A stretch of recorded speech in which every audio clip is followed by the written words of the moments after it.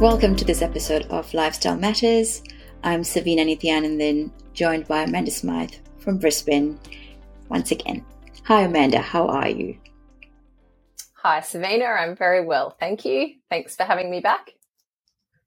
You're welcome. It was really good chatting with you the last time, and I thought this episode we might talk a little bit more about the Modi Mediterranean diet that you were alluding to in the last conversation. So I guess we often have heard about about the Mediterranean diet, and that lots of people follow it to help improve their cholesterol levels, to reduce the cardiovascular disease burden, to reduce inflammation throughout their body, improve their arthritis. So for a variety of medical reasons. And we know that those Mediterranean diets usually sort of are predominantly high on our diet, high on whole grains and MUFAs and PUFAs being monounsaturated fats and polyunsaturated fats. So basically a whole lot of olive oil intake and healthy nuts to get their fatty acids from. Could you take us through what the Modi Mediterranean diet is, Amanda? I'd love to. So the Modi Mediterranean diet is the diet that was used in the SMILES trial, which was the first randomized control trial that was done to explore the question, if I change my food, can I improve my mood? And the Modi Med diet is really a modification of the classic Mediterranean diet that, as you mentioned, we know quite well and we've used for treatment in lots of different disease for its anti-inflammatory benefits. And what I guess the main difference is with this Modi Mediterranean diet is that when we look at mental health, the research was showing that red meat was actually an important inclusion, mainly for menstruating females. There's this association that can be seen between mental health and whether or not we are eating red meat. So that was important to include. So that's probably the main difference that you would notice when you're comparing the Modi Mediterranean diet to the traditional Mediterranean diet. So it's just been modified to suit the Australian way of eating. But as you mentioned, it includes all of those food groups that we know very well. So whole grains form the foundation of the diet. It's important that we're eating 6 serves of veggies and 3 serves of fruit. It encourages you to eat nuts daily is a really important one, and that's for the those muffas and puffas that we get from nuts, as well as the dietary fibre. And we also encourage that you're having 60 mils of olive oil a day, of that beautiful extra virgin olive oil. And, again, fats is one of those things that's been demonized and people don't know whether they should be eating it or they shouldn't. But the Mediterranean diet is really rich in olive oil. And so 60 mils a day can seem quite a lot. But the good news is it makes everything taste so much better, if you can add it to your salads and your veggies. And, it's a really nice way to add flavour and texture to your food. So lots of olive oil. And then we're also asking I think what the recommendation is... Sorry, and I found the recommendation on the Modi Mediterranean diet was to have, as you said, to have at least, it's a relatively high-fat diet where you're getting it from your MUFAs and PUFAs, and the recommendation is that it attributes about 40% of your energy intake, and 50% of them is actually from your olive oil intake, which is actually quite a lot. So 60 mils makes sense because that is quite a lot of olive oil to consume. It is. It is.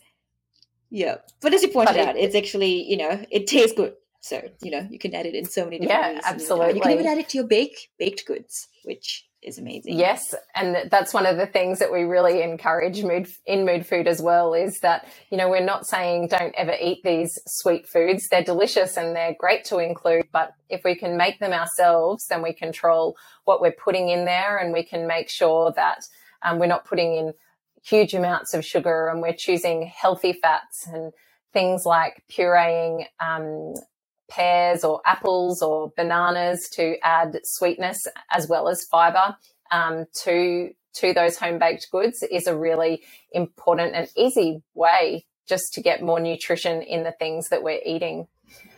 And I think that's a great way to add fiber to our diet, because I think most Australians, we don't actually eat very much fiber in our diet.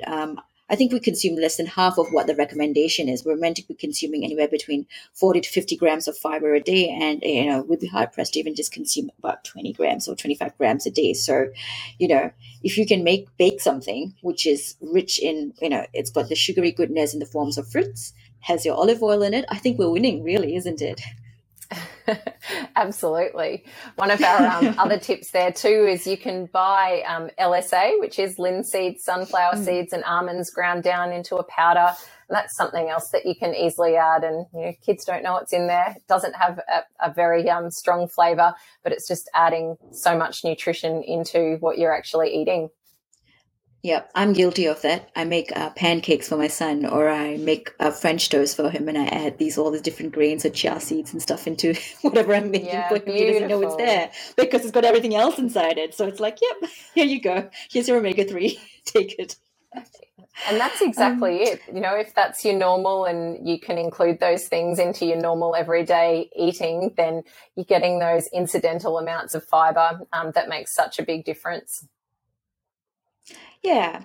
The other thing you pointed before we carry on with what further into the modern Mediterranean diet, you pointed out about iron intake. And look, as a GP, iron deficiency is such a common thing that you see in your practice, especially in your female patients, female menstruating patients, as you pointed out.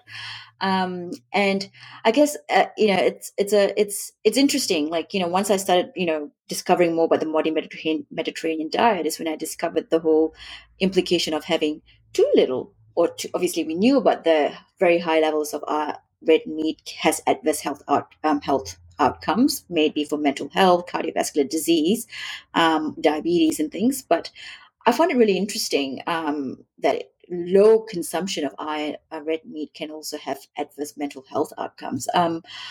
Would you be able to shed some light on that at all, Amanda? Well, I think, again, if we think about how we're used to eating red meat is probably has something to do with it. So, if we imagine those huge T-bone steaks that have, the fat around the outside, and if that's the way that we're used to eating red meat in, large amounts that are high in that saturated fat, then it's going to be problematic. But when we talk about small portions of the really lean red meat, then we're not getting that anti-inflammatory effect from the saturated fats, and we're getting the benefit of the iron. So for females who are menstruating, that iron intake is really important, and our red meat eaten in those small portions is a great way to get it. And I guess it's also really hard you can definitely get iron from eating your vegetables, the right amounts, but you do have to eat quite a bit of it to actually get the same amount of iron you would get from red meat. So I guess that's the other thing. If you're not getting enough from just eating your vegetables and you're feeling really tired because you're iron deficient, that will also have an impact on your mental health. If you're feeling tired all the time, you just feel so slow and sluggish and you feel really pretty low in yourself. So I guess it's just that having that little bit just to push things up a little bit for your iron intake is what I guess the whole idea is, isn't it? Absolutely, that's right. And if you are eating a vegetarian diet, then it is really important that you also include those lentils and legumes. Again, as Australians, they're not things that we commonly eat, and we're not confident in how to cook them. So that's another area of the Modi Mediterranean diet that we do go through to show you that it can actually be really easy to use those lentils and chickpeas and red kidney beans in your cooking, but you just need to know a few ways how. One of our favourite ways to use the tinned brown lentils, which cost less than $1 a tin and don't require any cooking, is to make like a vegetarian bolognese with that. So, frying up your garlic and your onion, tomatoes, and grating some carrot and zucchini in there, and then just adding that tin of lentils, brown tinned lentils, is a really quick and easy vegetarian meal that is going to give you that that iron if you are not eating red meat. Yeah. And I guess I'm not going to, well, given that you're a dietitian, my other question for you is what are your thoughts in eating vegetables from a tin? There are so many different ways that we can get our veggies, and we have to be careful with the tinned veggies that they don't have lots of salt added to them. But generally, if it's a question between eating the veggies or not, then, we want you to eat them. So fresh veggies, frozen veggies, tin veggies, however you can get them, mix it up, do what suits your lifestyle, and try to eat as many as you can. So different colors is really important. And different styles of cooking and ways of including them just makes it a bit more interesting and exciting. Veggies should not be boring. There are so many things that we can do with them and so many different ways that we can cook them. And if you're prepared to experiment a little bit and make a few mistakes, then you'll probably end up loving veggies as much as anyone. Yeah. So the rainbow color sort of thing, having all your absolutely beautiful and again, yeah. And again, there's lots of little things you can do to get more veggies into your food. It doesn't have to be a plate, with 3 piles of broccoli, carrots and beans, that we classically see. I don't like eating my veggies like that either. So it's just about getting creative, and we really try to give you lots of ideas on mood food, how you can do that, whether it's roasting, barbecuing, stir frying. We even put frozen peas in our smoothies, which the police especially, we always do that, make them and get them to try it, and they can't taste the peas. So, there's lots of little tips and tricks to getting more veggies in your day. Yeah, my personal trick is adding kale and banana, and I find the banana tends to overpower the taste of the kale when you've got enough of that, or putting a bit of dates in there. Get your kale, your iron. Beautiful. Exactly. Yeah. Can really pack your smoothies full of lots of good things. Exactly right. So I guess let's going back to one of the things you mentioned earlier, the SMILE trial. So the SMILE trial, so what does it stand for, and what could you just take us through that a little bit about? So the SMILES trial, as I mentioned earlier, was the first randomized control trial, which is our highest level of evidence, that set out to answer the question, if I improve my food, can I improve my mood? And for this study, they recruited 67 people who had moderate to severe depression, and they split them into 2 groups. And one group received dietary support from a dietitian, and they met with that dietitian weekly, and they followed that MODY Mediterranean diet. And the other group received social support, which we know is an effective form of treatment for depression, and that was the control group. So over the 12 weeks, the social support group met with their psychologist, and actually it wasn't a psychologist, sorry, it was a social worker. And after the 12 weeks, what they found was that the group who followed the MODY Mediterranean diet and had those weekly sessions with the dietitian, 33% of them had gone into complete remission from their depression, meaning they were no longer depressed. And that was compared to 8% in the control group who had gone into remission for their depression. So there was this really significant difference showing that diet had been an effective treatment for depression. That's pretty amazing, though, if you think about it, like, how diet can actually have such an impact. I mean, you've personally experienced it, as you mentioned before, and it's just impressive.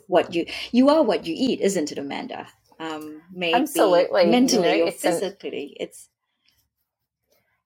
really that age-old saying, like you said, you are what you eat. And we've known for a long time that what we eat affects our physical health, and we're now seeing how much it impacts our mental health as well.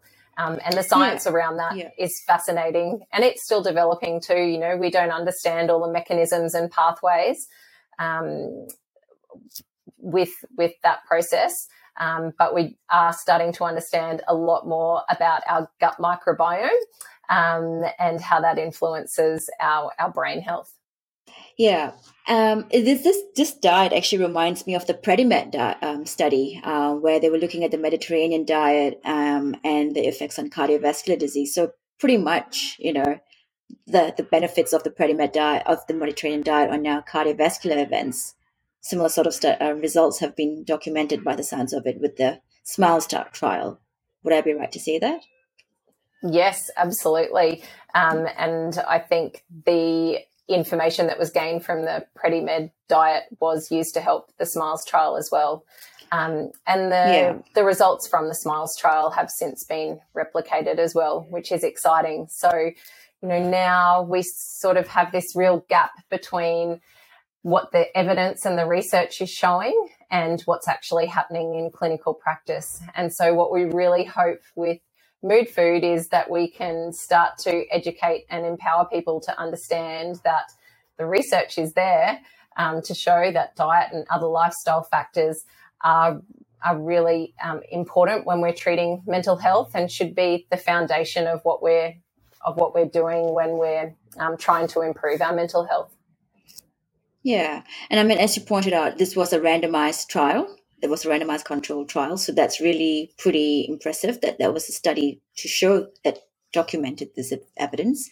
And the other thing is, it's not just necessarily just mental health. I mean, I know we're talking about mental health, mood, food, and everything, but it is also having other beneficial effects on your physical health, reducing your cardiovascular risk, stroke, disease, obesity, diabetes. So it's really an overall sort of improvement in your well-being just by having a better diet.